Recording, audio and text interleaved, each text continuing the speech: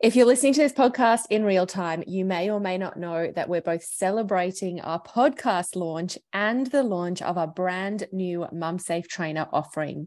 If you're a trainer that works with mums and wants to be known as the go-to trainer for mums in your area, you need to head to www.jendugard.com/mumsafetrainer and find out more. I'll see you there. Welcome to the Mum Safe Movement podcast. I'm your host, Jen Dugard, and today I'm welcoming a longtime colleague, friend, and ally in the quest for safe and effective exercise for women at every stage of motherhood. I'd like to welcome Mish Wright, or as we know her, Mish. After a decade of teaching, Mish started her second career as a group fitness instructor and personal trainer. Mish is the founder of the multi-award-winning fitness business franchise Mish Fit, which specialized in training women. For over 15 years, Mish has been writing, presenting, educating, and mentoring fitness professionals in business, women's health, and training older adults. Mish is the founder of the Women's Health and Fitness Summit, which she ran between 2014 and 2019, that really brought together fit pros and allied health professionals to start relationships and conversations that are still resonating today. In 2021, Mish was awarded the Oz Active Educator of the Year award, and in 2022 was a finalist for New Zealand Educator of the Year. Mish is passionate about educating everyone in the fitness industry in what she calls the missing education of women's health. Mish has created Evolution, an online program to help women navigate exercise no matter what their age or stage. Welcome, Mish. Mish, welcome to the Mum Safe Movement podcast. Hi, Jen. Great to be here. I'm going to start every podcast. This is technically episode 1, apart from the first 2 that I've done where people can get to know who I am.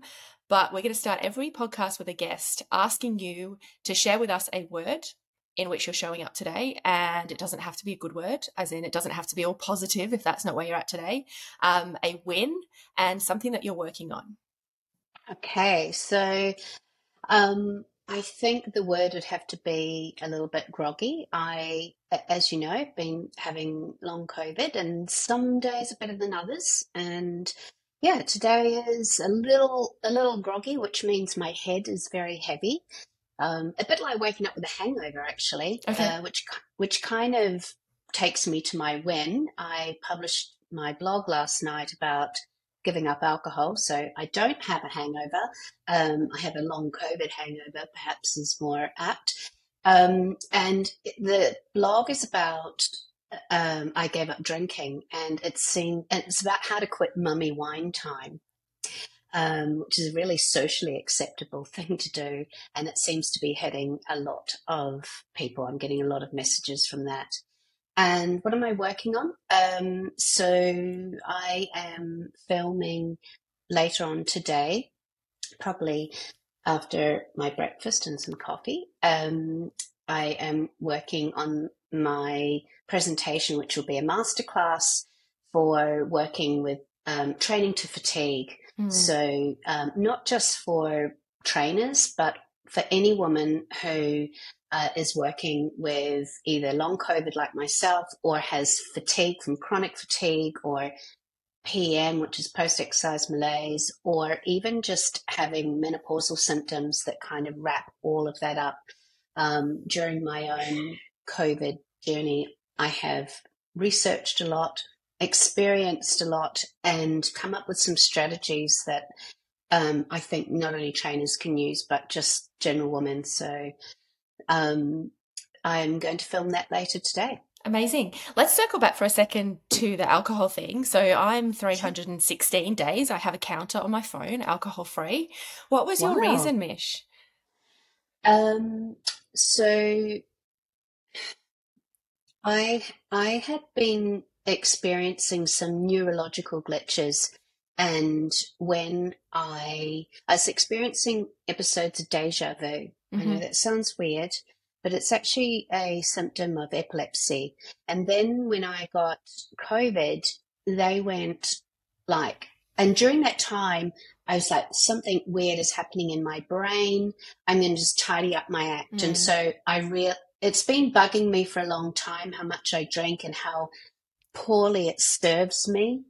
And so I'd been doing lots of different things on and off. But yeah, when I got COVID, everything was really bad. I thought I had a brain tumor. And so I had to go and see a neurologist. And I don't have a brain tumor, but it was like a kick in the pants to say, do you know what? I'm not fucking around with this. I have a really good brain. Yeah.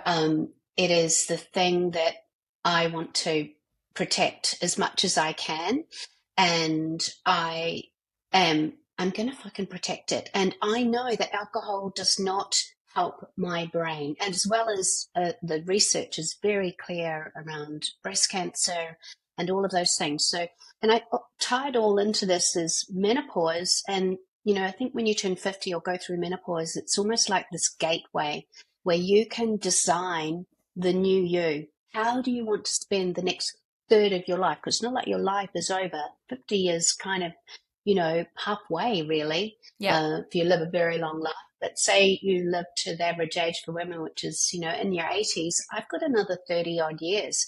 So my health is really key. And of course, I love exercise, and eating well. So that's not really an issue for me, but alcohol is. And cutting back wasn't really an option because I've done that before, and basically I just slide back into my old habits. So I just bit the bullet, and yeah, it's been hard and easy. I think it's a lot more acceptable now to be alcohol free. There's a lot more options, but things like, I went to Europe last month. I go to the Qantas Club. We've always started every single trip off with some French champagne at Qantas Club, and I would never not drink the wine that they that they give on the plane. So all of those firsts are, although they are hard to imagine and kind of hard to do, after a while they start to empower you, and you get this kind of momentum of like, yeah, I'm a non-drinker. I've just written the follow-up blog last night about kind of, the first part of giving up alcohol was being curious about what your life would look like. So you kind of look around and think, oh, this is like a new outfit that I could wear, and so I can dress up in this and I can be this person. This person is a non-drinker, because really it's a mind shift. So I don't like to say I'm never going to drink again, though that's the reality of what I feel like is the answer. My answer is always just, well, I'm just not drinking today. Yeah, I think what you said about it's been easy and not easy really hit home for me. And my experience was that I would wake up at midnight, 1 o'clock, even after only 2 glasses of wine, and I would wake up and go, I'm never fucking drinking again because I feel like shit. And inevitably the next day I would drink again. And it just got to one point, I think my husband last dry July said, I'm going to do the last 3 weeks of dry July. And I kind of just needed someone to trigger me into doing that thing that had been exactly the same as you, Mish, on the back of my mind for a really long time. Like, could I not drink? Who am I if I don't drink? How do I come across in social situations if I don't drink? Because I can be quite a socially anxious person. I don't feel like I make friends well. I don't feel like I speak well. But becoming that person without the alcohol has been a really interesting journey. Especially, we've just moved to Queensland. It's like, how am I supposed to make friends with like the school mums if I'm not going to catch up over a glass of wine? And I've not made friends with any of the school mums, so I don't actually know how I'm still going to do that. But yeah, I think we digressed a bit there, but I think it's a really important and valuable conversation, the no alcohol. Yeah. Look, I think it's a lot more acceptable now. It is. And there's lots of options. So taking some non-alcoholic beer and just kind of sliding under the radar. But yeah, although I love being social and I really don't need alcohol to do that. I have a lot of relationships, especially even in the fitness industry, where it's all about presenting at a conference and going out drinking for afterwards. A drink. Yep. Yeah. And so I had that November last year, and it was easier because I think people now have been unwell to accept it. They wouldn't, because look, we know it, Jen, in the fitness industry, it's a boys' club. Yep. Still. Well, we're going to get there. We are going to get there. Yeah. But, especially in conferences, there's only a few women who are presenting at that level.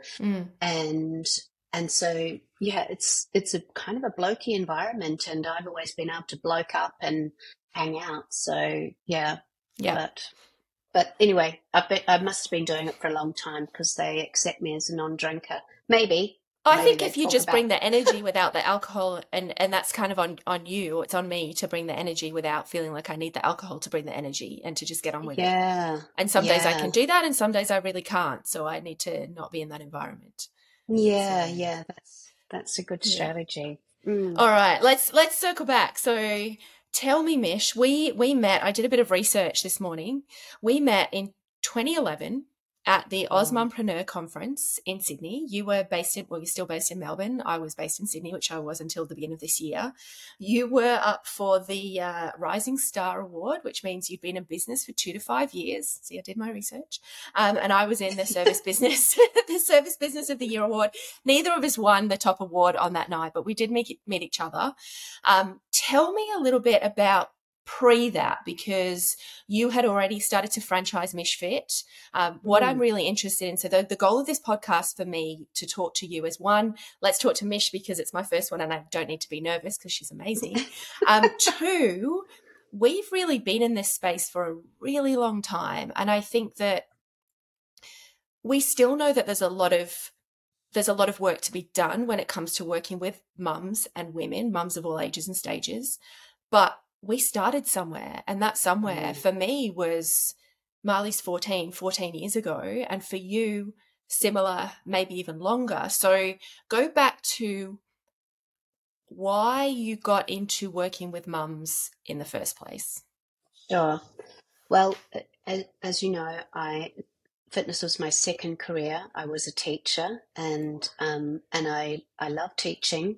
But when I moved to Australia, I had a very unfortunate situation, and I can say it in like 3 sentences to get it out of the way if people haven't heard my story. But I had my daughter Millie in London, and then I'm a Kiwi, but I didn't quite want to move back to New Zealand. So my husband and we had friends in Melbourne, so we decided we would move to Melbourne, and within a year we bought a house, renovated it. I got pregnant, and then my husband left for a woman that he had met 6 weeks before, who was, as he said, his soulmate. It didn't work out, but there you go. So he told me about that, and I told him his stuff would be by the fucking door. And I kicked him out. I asked him if he was going to leave her, and he said no. But he thought we could just still live together till Max was born. Yeah, really interesting. And I was like, yeah, I don't think so. So I had very few friends. I had no family. I had a toddler, and I was heavily pregnant with my second child. I have never suffered from depression. And interestingly, when Max was born, I was put on antidepressants, but I think we know a lot more about trauma now. Like, really, I was having post-traumatic stress. I'd had a very traumatic birth with Millie, and then this was supposed to be the kind of birth that made things all better, and it ended up being, a shit show. So I had a girlfriend, a friend in London. She was a Kiwi. I used to teach with her. Basically, I had people fly in and support me. I was not alone, actually, until Max was 9 months old. That's incredible. Yeah. But this one friend, so my mum came over, then my brother came over first of all, then my mum, and then someone else came over. And then pause came, and I picked her up from the airport. She was leaving London for good and going back to New Zealand to live for good, and to get married and all that stuff. And I picked her up from the airport and I said, "How long are you going to be with me?" And she said, "Oh, till I know you're on your feet." She stayed with me for 6 weeks. And during that time, she said, "Okay, what are we going to do for exercise today?" So we did something, because I used to swim in London, and I walked everywhere. I dieted, so that kept me very trim for London. Nice. But I did aerobics, but I don't think I ever even owned a gym membership. Yep. That was an identity that wasn't me. At school, I was terrible at sport. I couldn't catch a ball. That thing where the teacher does choose who's going to be in your team. You're there till the last person. Me and Alison Oh. McWilliam. Yeah, Yep. and often I was the last one. Yeah. So I've got 2 older brothers. They're sporty, but I love reading. I love reading and writing. I always imagined I'd be a teacher. I'm just a complete book nerd, and so it's such a random identity. In fact, if you'd gone to anyone that I grew up with, even up to high school and all of that, and said, "Mish is going to be a fitness professional," they would have fallen off their chair. But what it did for me was kind of save my life. Like, it helped me cope with everything, being fit and being strong. And it was like this drug that was, truly amazing. And so, when Max was born, and obviously in a couple of years, I was going to the gym, and I went every day because they had a creche, so I could have a couple of hours break from my children, which was important. And then I did go back teaching because I was a single mother with a mortgage, so I had to work. I just hated it. It was horrible, rushing to get my kids into daycare to then look after other people's kids. I used to be 100% in teaching, and I just couldn't be, and it was just hideous. And the worst thing was just so inactive with being a teacher. And so I could feel that black hole opening up again. So I made this radical decision to become a fitness professional. My goal was because I love body pump, I thought, if I can be a body pump instructor, I will have really hit the big time. Nice. Yeah, so that was my goal. And so I remember telling my mum that I was going back to study to become a fitness professional, and she was just mortified. "You've got a degree, like." How old were you then, Mish, when you changed? I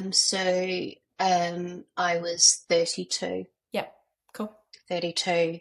So before I did that, before I studied though, I took a year where I really went hard at the gym. Like, I really stepped it up because I had this image of what a fitness professional looked like, and I was determined to be that. And although I'd had a really traumatic birth after Millie, I didn't have any issues. And I think that was because I didn't go to the gym. Yeah. I walked. I didn't have a car in London, so I walked everywhere with her, and just kind of lived life. And then with Max, I had a C-section.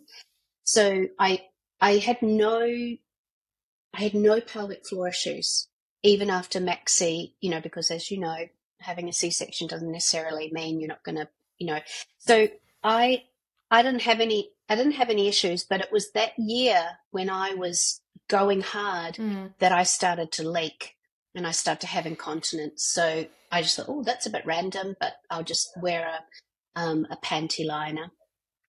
By the time, did you do that though? Did you just simply pick up a panty liner and that was the solution? Yeah. Okay. Didn't tell anyone. Yeah. And then I went from a panty liner. I know that when I was teaching body pump, I was wearing a full blown pad. Okay. And it was at that point, and I had started my business. I'd started getting training clients. And I wanted to work with mums because that's where I was. I'd done a couple of courses, but there was, even in those back then. There were no courses, were there? What were the courses that Well, you did? there was only one Yeah. that was, and I don't remember pelvic floor even being a really major thing. It obviously didn't, I was experiencing it and I didn't know about the word prolapse either. Yeah. So I'd done education in this space and still. Or as much as you could at the time, right? Yeah. Yeah. As much as I could at the time. So it was, when I was teaching body pump and like, when you're on stage and all those eyes are right at your crutch level. And I was like getting really, oh my God, people are going to tell I've got a pad on. It just like, fuck, I've got to sort this out. So I went to see my doctor and I literally thought she was going to go. And those people listening, like, what the fuck? You're the only person on this earth who is weeing themselves when they do exercise. And anyway, so she sent me off to a pelvic health physiotherapist, a women's health physiotherapist at the Royal Women's, which I didn't even know what it was. It was just a physio. I went along to the appointment. Anyway, she put her fingers up inside me, got me to squeeze, do all this, and I was busy saying I remember I even went in my gym gear because I was, my Mish Fit uniform. That's kind of how I lived every day. And I was telling her about what I was doing. And she just spat at me. It was the most terrible, terrible experience. She said to me, because she didn't have any idea about my backstory of why exercise was so important to me.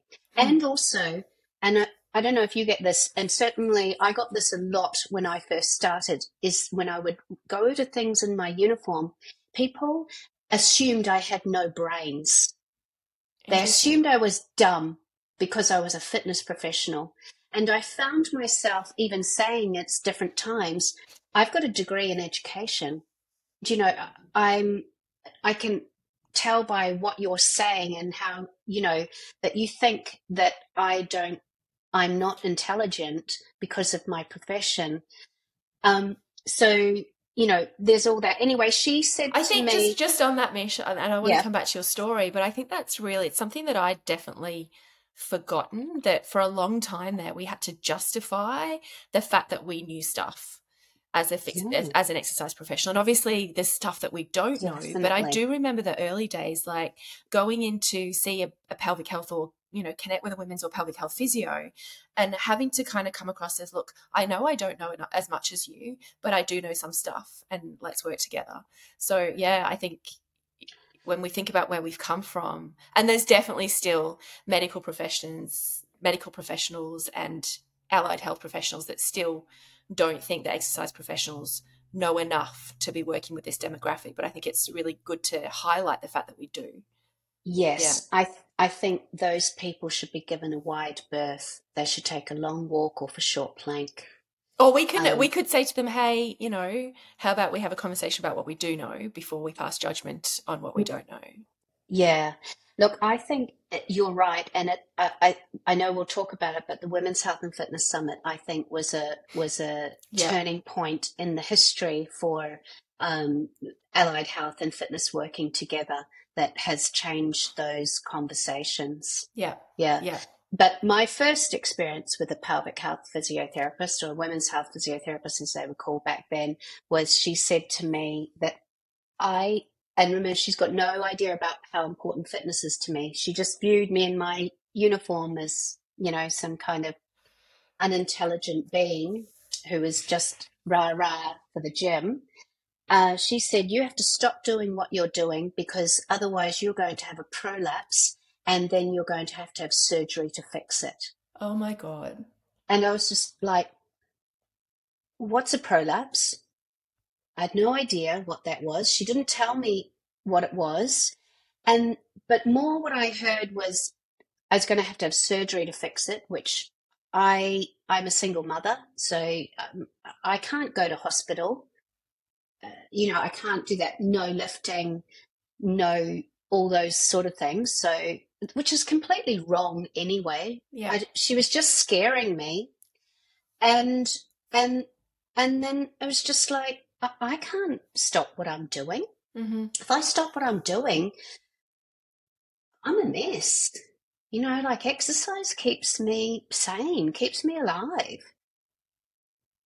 You know, it's so much more. Yeah. So yeah, I didn't know what a prolapse was, and so I went. She told me the basics, that my pelvic floor was weak and that I was leaking. So I went. I never forget this. I literally, you know, with my house where I used to live, I ran up the stairs, pulled out all my textbooks from my bookshelf, and opened it up to look Try and find prolapse. pelvic floor. Let's just start with pelvic floor. Yep. And it wasn't even there. Yep. And then it was just like, what the fuck? And this thing is happening to me. And, you know, exercise was the cause of it. Exercising inappropriately without understanding of my pelvic floor. And the option was, there was no other B option. I was not going to stop exercising. So I needed to find out everything. So I met my first other pelvic health physiotherapist who was fantastic. And she used real-time ultrasound for me to see how to contract my pelvic floor. And you know, and so that was the start of my business, really, is that I partnered with her. So I would get mums in, but I would say, you need to do this basic care package where you go and have your, you have real-time ultrasound on your pelvic floor. Now, people listening to this will know that real-time, or maybe not. Yeah. Real-time ultrasound is not the be-all and end-all. It has some limitations, but you know, asking someone to go get fingers up their vagina, especially after they've given birth, that's really can be hard to begin with. Yeah, it can be really, really hard. Where this is a really soft, easy in, and then if there are issues, they're in the right place to ask them, and then they can go that extra step to have a much more a better, accurate assessment with the digital. But yeah, working with her, so we had a relationship, and she helped me. She saw me as an equal, because I said to her, women aren't going to you, they're coming to me because they want to take your words, get their body back. Yep. Right? They want to get their body back. They're coming to see me. It's not even, I mean, I'm a fitness professional. I didn't even know this existed. What year was this, Mish? Do you remember what year it was? Oh my God. So I just did some maths of my own, and you're in Melbourne doing what you're doing, and I started Body Beyond Baby in 2008, 3 months after Marley was born. So it must have been, was it around that time or a little bit earlier? No, earlier? It was 3 or 4, probably about 3 years before that, 2005. Yeah.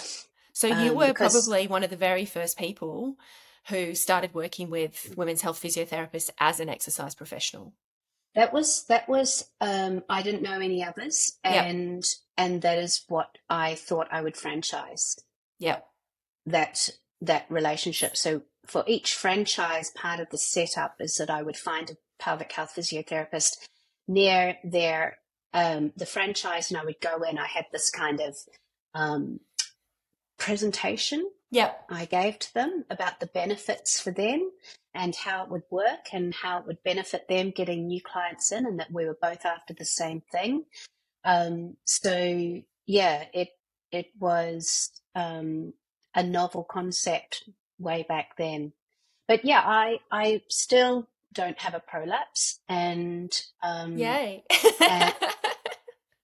and I learned how to teach women how to work with exercise, and this happened from just kind of trying things out myself, and then I had a ready-made market that I would try it on, and then because I'm a teacher, so I wrote it all as a curriculum. Yeah.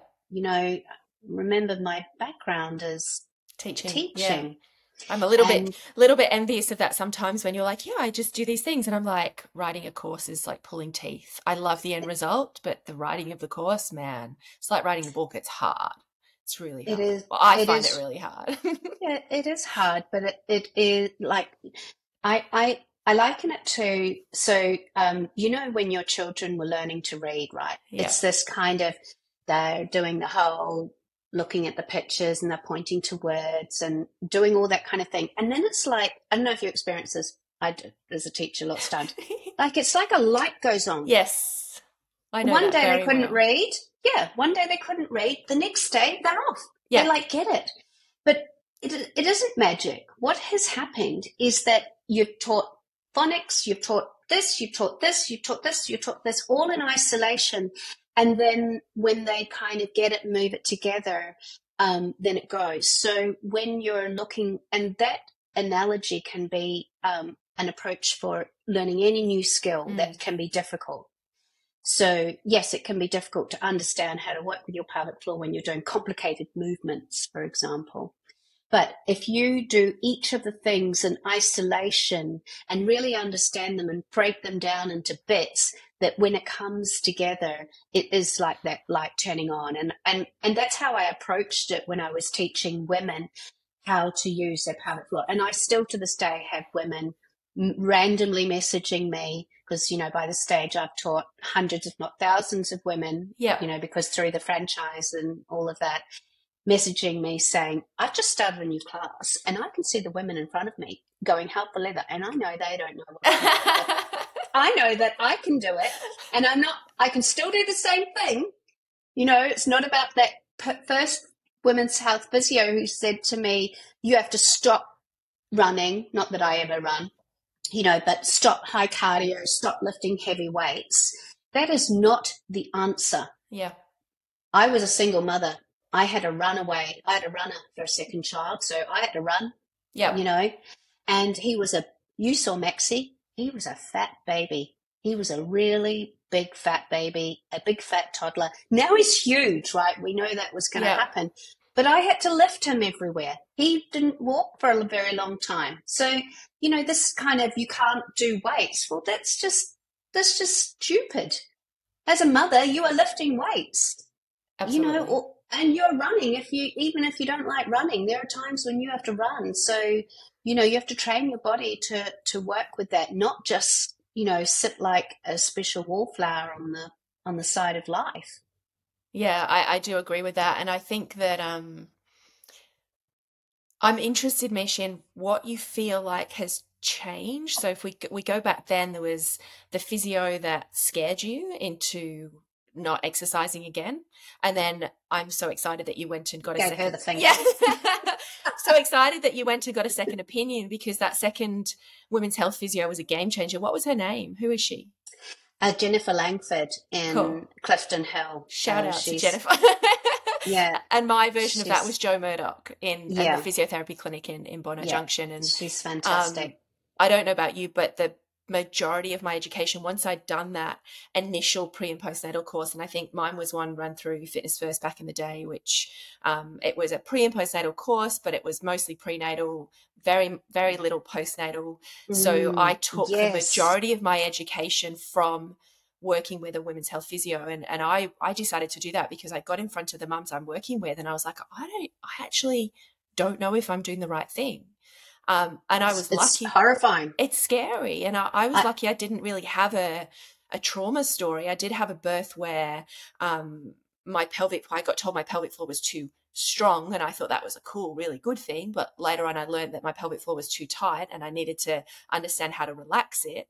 But it wasn't until, probably a year or so, 6 months, a year into my journey of working with mums themselves that I went, I really need to know more than I know. And the course that I've done does not give me, and there's no other course. I think Jenny Burrell was probably the only other course that I did when she eventually came to Australia. But where was I going to get my education from? Yes, you're right. It was all based on prenatal. It was. Postnatal. And it wasn't even a thing.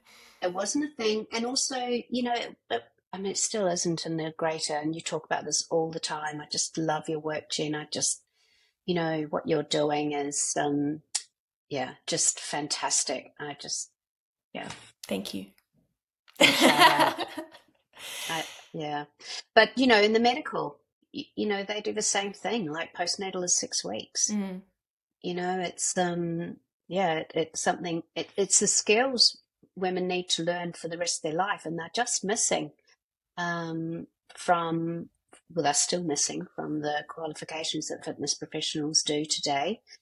And it's a travesty. And if you don't sort this shit out, it only gets worse when, you go through perimenopause. Yeah, so if we think back, I think you've kind of hit the nail on the head of where we want to go with this conversation anyway. But if we think back to your first experience with a women's health physio that scared you, do you think that that's still happening? Do you think the scaring is still happening? I don't know. I have been criticised, but I've done a lot of writing of like, if you see a pelvic health physiotherapist and they tell you to stop doing exercise, then you need to find another pelvic health physiotherapist. And I feel quite strongly about that. There has been a movement so first of all, there were only very few pelvic health physios in Australia. Yes. There's a whole kind of back history about that, where now it's, and it tended to be older women, where now in the last 10 years has been a real shift of young people doing the qualifications to work in pelvic health. And so with that, you're getting the more diverse. They're bringing in their own, like, well, we need to be active. So there's been a real shift in that. And also, especially when I first started, I remember going to, so I would go to the physio conferences in my uniform and tell people that I have a degree in education. Those are the situations when I would have to pull that out. But I remember, like, I had good friends on the inside who they were all talking about me, saying, what is Mish doing here? She doesn't belong here. And I didn't pretend to be a physio. My whole thing was like, you need me. You need the fitness industry. You need us to work together, because women are coming to me. They're not coming to you. When they come to you, it's a lot worse. They're already broken. Yeah. Well, yeah. I don't like to use that word, but yeah. No, you're right. That was a reflection on language there, not a good word. They've got issues, right? But if we can get them before and educate them so that they can keep moving, so that we can ward off things like, mental health, postnatal depression, all of those, as well as chronic conditions, all the wonderful things that exercise gives you. But yeah, we need to work together. And that was the motivator to start the Women's Health and Fitness Summit. That, and also I got really annoyed at going to Philex and panels and all of these things, and it was men talking about the same thing. There might be one or two spending all that money to go to Philex and looking at the conference, and there was less than a handful of things that were of interest to me. And I'm like, why am I a niche? I am not a niche. You're not a niche. Yep. And this should be standard education for all fitness professionals. And, I've been banging that drum for a very, very long time. And and the nepotism of the industry as well. So I had my beef with Philex. Yeah. And so it was that I wanted to, and also women weren't getting speaking gigs, and when they did, they often weren't that good, so they didn't get asked back. But that's because they weren't given a chance. It's really hard to get on stage and talk to people, even if you're really, really good at what you do. It's a different whole set of skill set. And where they had nurtured their presenters the whole time, because they were friends, so they got the gigs every year, and they got better because they presented every year. Women were getting the odd one. I remember my first time I presented at Philex, I was just terrible. I was just horrible. Like I was, yeah. I used to apologize to everybody. I'm so sorry, I'm nervous. It's like, Jen, just shut the fuck up and get on with it. Yeah. But we didn't have that platform. And that's so that was, I had kind of 3 goals for the Women's Health and Fitness Summit, which was to create an environment where physios and fitness found each other around women's health, because they're 2 very important. There's not one that's more important than the other. So we need to lift fitness up to say, actually, what you do is really, really important. And we needed to open up physios, mindset as well about the benefits that could come with working with fitness. And then it was about having topics that were missing from our industry event, Philex at the time. And then the third one was to help support new presenters to stage. And Jen, you were... I was, and I remember that very first one, Mish, and you calling me, and I was like, yep, I'll do that. I was like, holy fuck, I get to stand on a stage and speak. And it was scary, but it was amazing. And it was definitely, when I look back at our journey together, you've always been someone that... I was reflecting on it this morning, that you've always led the way and created opportunity. Although I did reflect on, so I remember, and I'm going to digress a little bit from what you were saying, but we'll look back to it, but when we first met at the Osmonpreneur conference, and we discovered what each other did, and I know that you told me that you were franchising MishFit, and I know back then that I was like, oh, but that's what I wanted to do.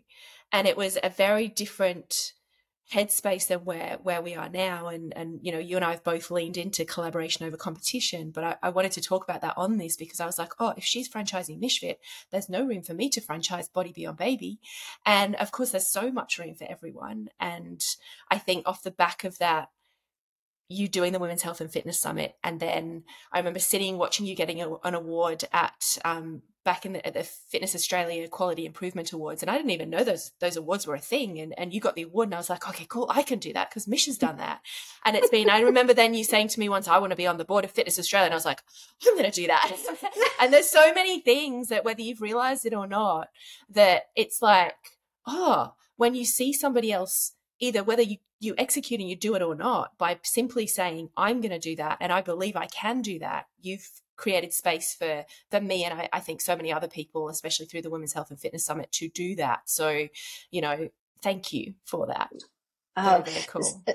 Do you know, I was reflecting back on our first meeting as well, and isn't it funny how we all come to the party with our own issues? Because I remember looking at you going, she really does look like a fitness professional. with the disordered eating and all that kind of shit going on as well. So, little does the outside package tell us. Dad, I'm just not there, so we all carry our own, things. But yeah, and franchising was about that, as in, like, why should we be working in little silos? That doesn't make any sense. We need to be collaborating, because there needs to be a radical change. Yeah. And if we're all just fighting over our little piece plot of, our little piece of the pie, and kind of, look what she's, blah, blah, blah. That's getting in the way of the big change that needs to happen. So, I think, and I don't think franchising was the way to go. It didn't really pan out for me. Yeah. It was very difficult. So I was also envious of you, like taking more time and kind of thinking about it more, where I'm kind of, right, I'm going to do that, and I start tomorrow. I just don't do have an event. I make one bigger than Ben Hur. You know who you did bring to that event though, when we're talking about strong women leading, and that was when I was going through, not the first summit, the last summit, when Molly Galbraith came over, and I was in this space of I'm developing Body Beyond Baby, and back then it was known as the Body Beyond Baby affiliate, and I was not franchising, but I was still trying to carve up the country and go, well, you have this bit and you have this bit. And Molly said, build a table big enough for everybody. And it was that second, and I've probably still got the note in my phone. I was like, fuck this. I'm not carving anything up, because I need women trainers that work with mums to understand that it does not matter if there's 10 trainers working in the same park as you or in the same suburb as you. There are thousands upon thousands of mums and women that need our help, and none of us can look after all of them. And everybody needs to hear the unique voice that speaks to them. So not everyone's going to hear my voice, and not everyone was going to hear the Mishfit franchise voice, and the Body Beyond Baby model wasn't right for everybody, which is, hats off to you for bringing Molly, for me hearing Molly, to then, create this, thing. And hopefully it is an army of trainers changing the landscape. Yeah. I'm just going to reach over here to get Molly's book out. So Strong Women Lift Each Other Up. It's a really, really great read, and she is great. And not everyone who works in our space is about collaboration. And I tend to just move away from those people. I like to challenge them and say, but why? Come at, like, look how different it is if we can be friends. Yeah. Maybe I'm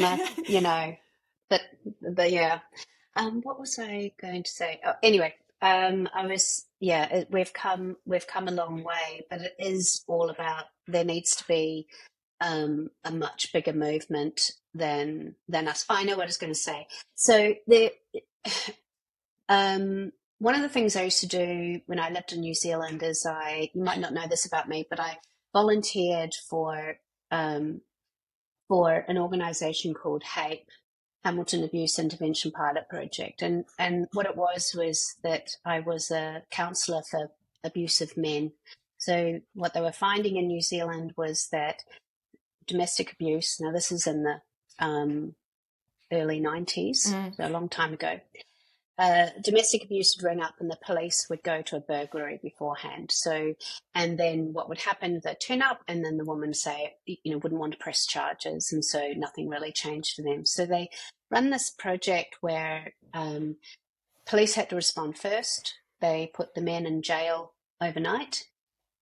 Refuge came in and supported the woman to see what she wanted to do. And then the men were sentenced to either prison or this course or the course. And so I was a women's facilitator on that course of working with violent men. There was a lot of flack. I used to go to refuge meetings, women's refuge meetings, and some women couldn't talk to me because I was speaking to men. And sometimes I feel this is a pretty extreme kind of thing, but you have to, in order for there to be change, you have to look everybody in the eye and respect them as a person, and to know that they are capable of being, of learning and changing. When we know better, we do better. Yeah. But you can't do that if you don't have that respect. So, there was I think there's also been a change in education around, this is just education. Only women are going to be interested in this education, to work with women. And so I know that I pitch a lot of my education to make men feel inclusive in this, because again, we're not going to get wholesale change unless we have everybody at the table. So it has to be relevant for them as well. Yeah, just thought I'd throw that in there. No, I think it's really important. So if you were going to wave your magic wand, and we've talked a lot about where we've been and where we are not yet, what changes would you see, Mish? If you had full control, what would we be doing different? In which respect? In that, let's go in the pre and postnatal space. In the pre and let's go postnatal. early pre postnatal. So I would have that every fitness professional understands what that means. Yep. They have a baseline, and it's not extraordinary. It's incredibly ordinary that women are not trained like small men. And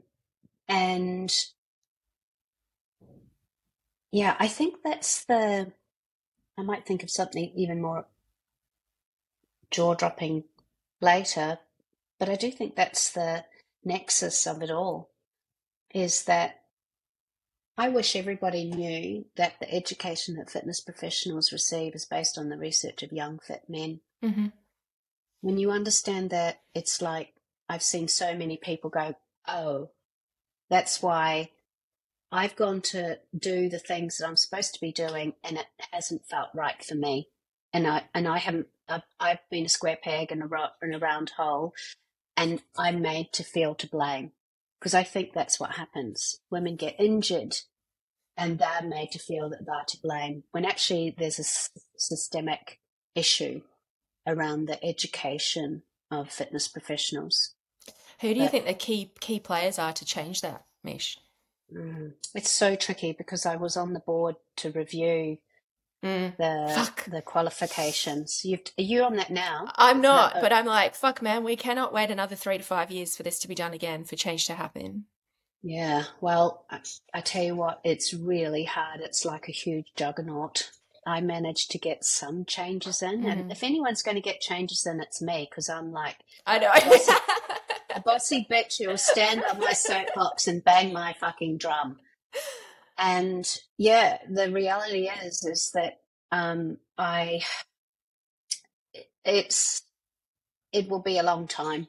It's changed. So for those people with the background, every 3 to 5 years, different certificates, the government mandates that they are reviewed and updated, but they are such cumbersome pieces of work and documentation and stuff that it is really difficult.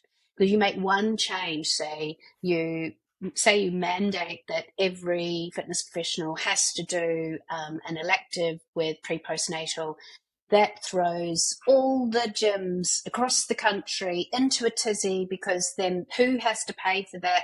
Do you know, like, you think one small change, but it has this ripple effect for good and for bad. And so change is difficult. Not that I'm saying it shouldn't be done. I certainly got changes with language, and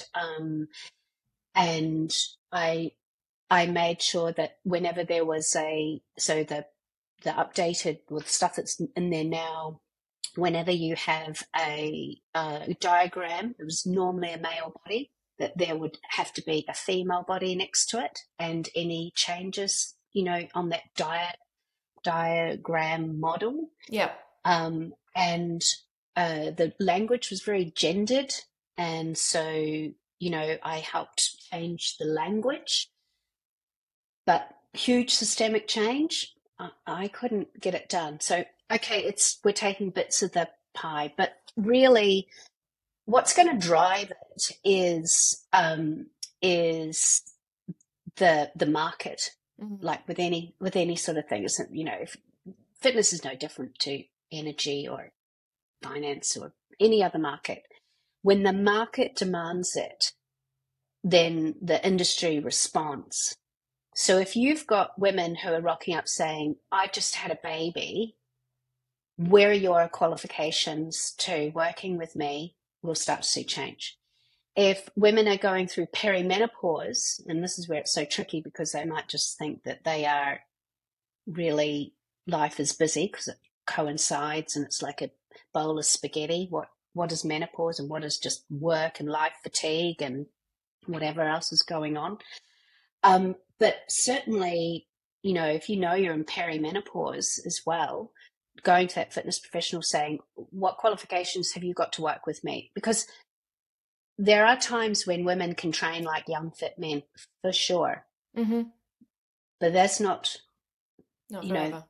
as well. And also it's not in the cycle, like we can even take it to the period, the menstrual cycle. There are times in that menstrual cycle when you can kick ass and train like you are a young, fit man.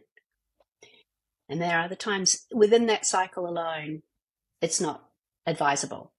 It's not that time. So that's just your menstrual cycle. And then you've got your cycle of your reproduction years as well. Pregnancy, postnatal, pregnancy, postnatal, pregnancy, postnatal, perimenopause, menopause, postmenopause. So yeah, I think if the market were to demand it more, women got on their big girls' knickers and said, can you show me your qualification? And not something from 1990, when were we doing those ones that were really terrible? A long time ago. I should be updated, fairly regularly. There's just been changes, just recently, et cetera, et cetera. Yeah. I think when I think about the purpose of this podcast, and it is, we speak to mums and trainers that work with mums, and I really love that we've just put the empowerment and the case for change back into the hands of the very people that we're talking to, in that if you're a personal trainer listening and you're working with mums, the education that you're putting out there on your social media following, whether you've got 200 followers, 2,000 followers, 20,000 followers, if you're educating the marketplace on being able to ask for more support, you're empowering mums themselves to come full circle and either work with you or at least go to their gym environment and demand the care and the support and the education of the trainers that they're trusting their bodies with. I think that this whole conversation has highlighted the fact that there is so much need for change on so many levels, from the certifications to what our big box gyms are allowing to happen under their noses when mums do walk into the gym, and then going, trainers that know better and mums that now know better, you are the army that we need to continue to lead the change and eventually get those people that we need to listen and make change, from the top down. I see us as being the ants. We're all coming together. We're the army of the ants, and we're changing things from the bottom up. And eventually those people, or little parts of people, will start to listen, and we'll create change from the top down as well as the bottom up. Yeah. And with that, like I was saying before about changes, if you're a personal trainer and you've been training women without any qualifications specifically to that, then you might be feeling right now shame that you're doing something wrong. And, just like I said about that, working with violent men and giving them the kudos, there's, I understand that when she told me that I was on the verge of a prolapse, all I could think of was like, all the women I've been training, I've probably been harming because I've been training them exactly how I was taught to train. I damaged myself and I was on my way damaging all these other people. So there's a lot of shame that whether you share it or not, that like you can feel guilty, and so it can be very easy to put it aside and go, oh yeah, I don't work with women, or what I'm doing is okay. And so I respectfully look you in the eye and see you as a person, and know that doing things differently when you've done things the same way for a long time can be really, really hard. But the benefits are there. So, it can be hard to do things differently. I do agree with that. I think I always like to come back to the phrase, you don't know what you don't know. And yeah, it's no one's fault that you don't know. You just simply didn't know until maybe today, or you've been thinking about this for a while and it's like, oh, now this is a kick up your bum to go do something different. Yeah, and when we know better, there's no judgment on our part. Exactly. When we know better, we do better. Absolutely. So, I mean, I'm always learning. Yeah. I think that's the more that you know, the more you don't know. And eventually you let yourself off the hook for all the things that you don't know because you're just like, fuck it, I cannot know everything. And again, that's where we lean on our women's health and pelvic health physio partners, especially in this space, because we don't know everything. We don't need to know everything.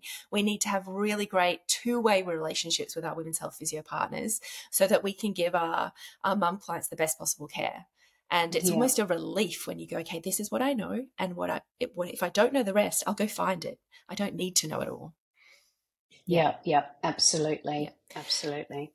Mish, to start to wrap us up, what would you say to a mum that is listening, that is experiencing anything that is I'm going to say the word normal, or not normal for where she was prior to having babies?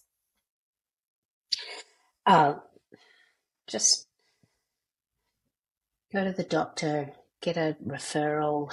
You know, if money is an issue, you know, there are options with through the GP, through the care plan, but you'll need to take the initiative to ask for, because the doctor might not know, your doctor might not know the difference between a physio and a pelvic health physiotherapist. And, you know, so not everyone at the moment can afford to, and I see that, I saw that again. I don't think it has changed at all, is that women often put their needs below their children's. Yep. They will make sure that their children has everything, and they'll get around to their own needs. Whatever is going on, it's much easier to work on it at those beginning stages when something feels a bit funky. It can be much more a harder journey later on, or by ignoring it, and you're worth it. Your babies will grow up and leave home like mine, and then but what you will have is the body that you have got to keep going to, hopefully in your 80s. So, you know, you're doing great things by exercising, but if there's other shit going on, you know, give yourself the gift of working it out. Yeah, I love that. And to the trainers that are working with the mums, what would you say to them? Get on board with Jen, with Mum's. No, she hasn't paid me to say that. I did not. Or asked me to say that. But, you know, one of the reasons I just love what Jen has created is you know, it is it's just making space for everyone. And it's a movement. I'm just so proud of you, Jen, of what you've done. It's fantastic. So, but definitely, if that's not where you want to be, then the obvious choice is to start with one of my courses. Cool, which leads me to one, where can people find you? And two, the opportunity to gift something to anyone listening that wants to find out more about the way that you work or sample some of your goodness. Yeah, sure. So my website's very easy to find. It's mishwright.com. So that's pretty easy. And on there I have all my education that I have available. I have a lot of courses with fitness education online. All the ones that have CECs are found there. But on my own website, I have a number of masterclasses that don't have CECs, but that I like to call them a quick deep dive. They're about an hour, and they're a bit of fun, and they tackle a topic, whether it be periods, menopause. The one I'm going to record later today, I've been working on, is training to fatigue. So how to work with, and this is not just for trainers, but for women working who experience fatigue for whatever reason. And then I have my signature course, which is Evolution, which is a course for women. Now, fitness professionals can buy it and use it. It doesn't have CECs, and that's because it is a program that I've created for so when I was training women, I needed them to know information. Yeah. But when those women turned up to train with me, they were not in the headspace to learn. So I wish I had this course that I could give them to use to learn, so they could bring back the information and we could work on it together. So it is that learning to read, of how to drive your body. And sometimes that's really difficult to teach or to learn in the fitness environment because there's so much going on, especially with young kids. So I haven't told you about this, Jen, but Evolution is going to be launched next month. Fantastic. As 3 different courses. So at the moment you can buy it as the full one. The full one means that it has the 3 foundation topics, something that all women need to know. Yep. And then the final 3 are periods, pregnancy, postnatal, and menopause. So there's been feedback that, I'm menopausal. I don't want you don't need it all at once, or you don't need everything. Yeah. Yeah. Or I've never had children, but we don't want children. Menopause is way. So it's going to be Evolution Light.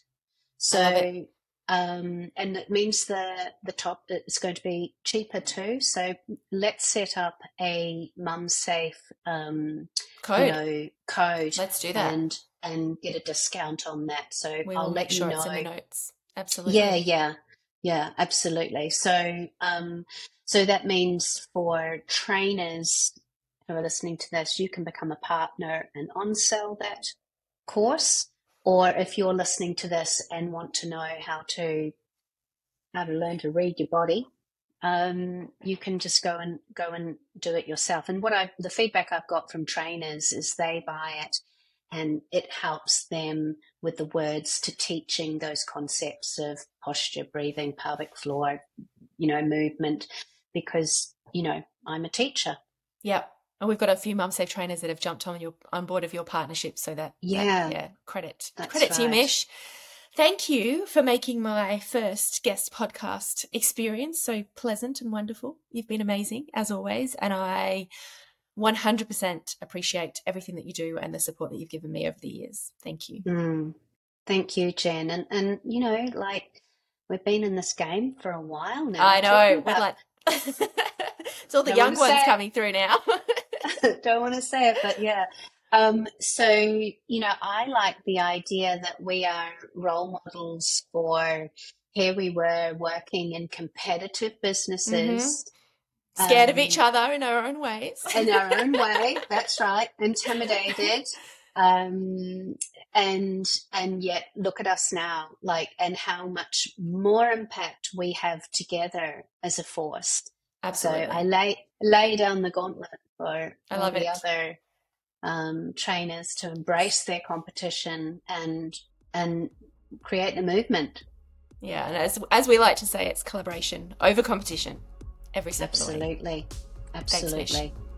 Thanks, Thank you. Take care.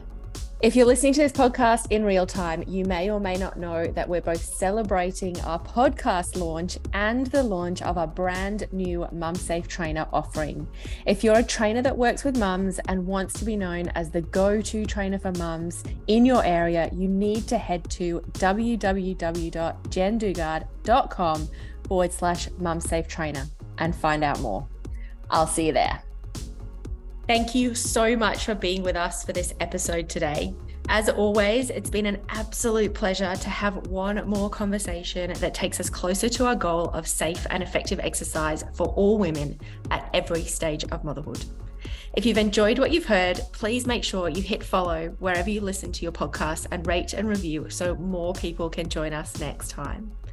For further information about anything we've talked about in this episode, head to jendugard.com/podcast.